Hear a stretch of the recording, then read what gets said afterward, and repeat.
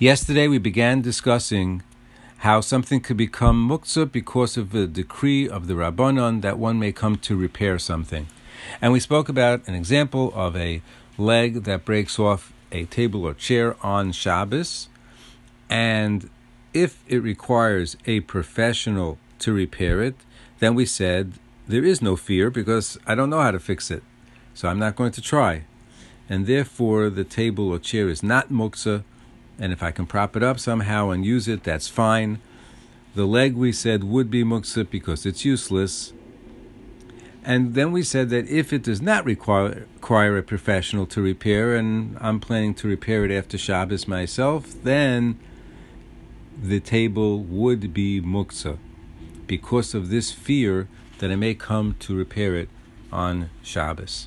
We also discussed the case of let's say a piece of furniture, a dresser or such, where the knob maybe fell off, and the dresser, the drawers are perfectly usable even though the knob fell off, and therefore the piece of furniture, the dresser, is not muktzah.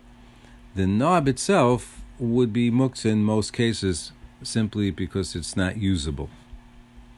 So now let's address a different kind of knob. Anything that's attached to a house has a different halacha. And any door that's part of the house is considered attached to the house. So a bedroom door, a bathroom door, a faucet, anything like that, the handle from a closet door, all of those things, if they come off, in general, they would be muktzah because they are not considered a kli. They're part of the house, they're not considered a vessel, and therefore they become muktzah. However, if such items are loose, you know they're loose, they fall off regularly, happens all the time, so then those items are not muktzah. As to whether you can reattach it loosely, that's subject of machlokes, of different opinions. Tomorrow, Be'ezus Hashem, we'll discuss strollers, and if we have time, glasses.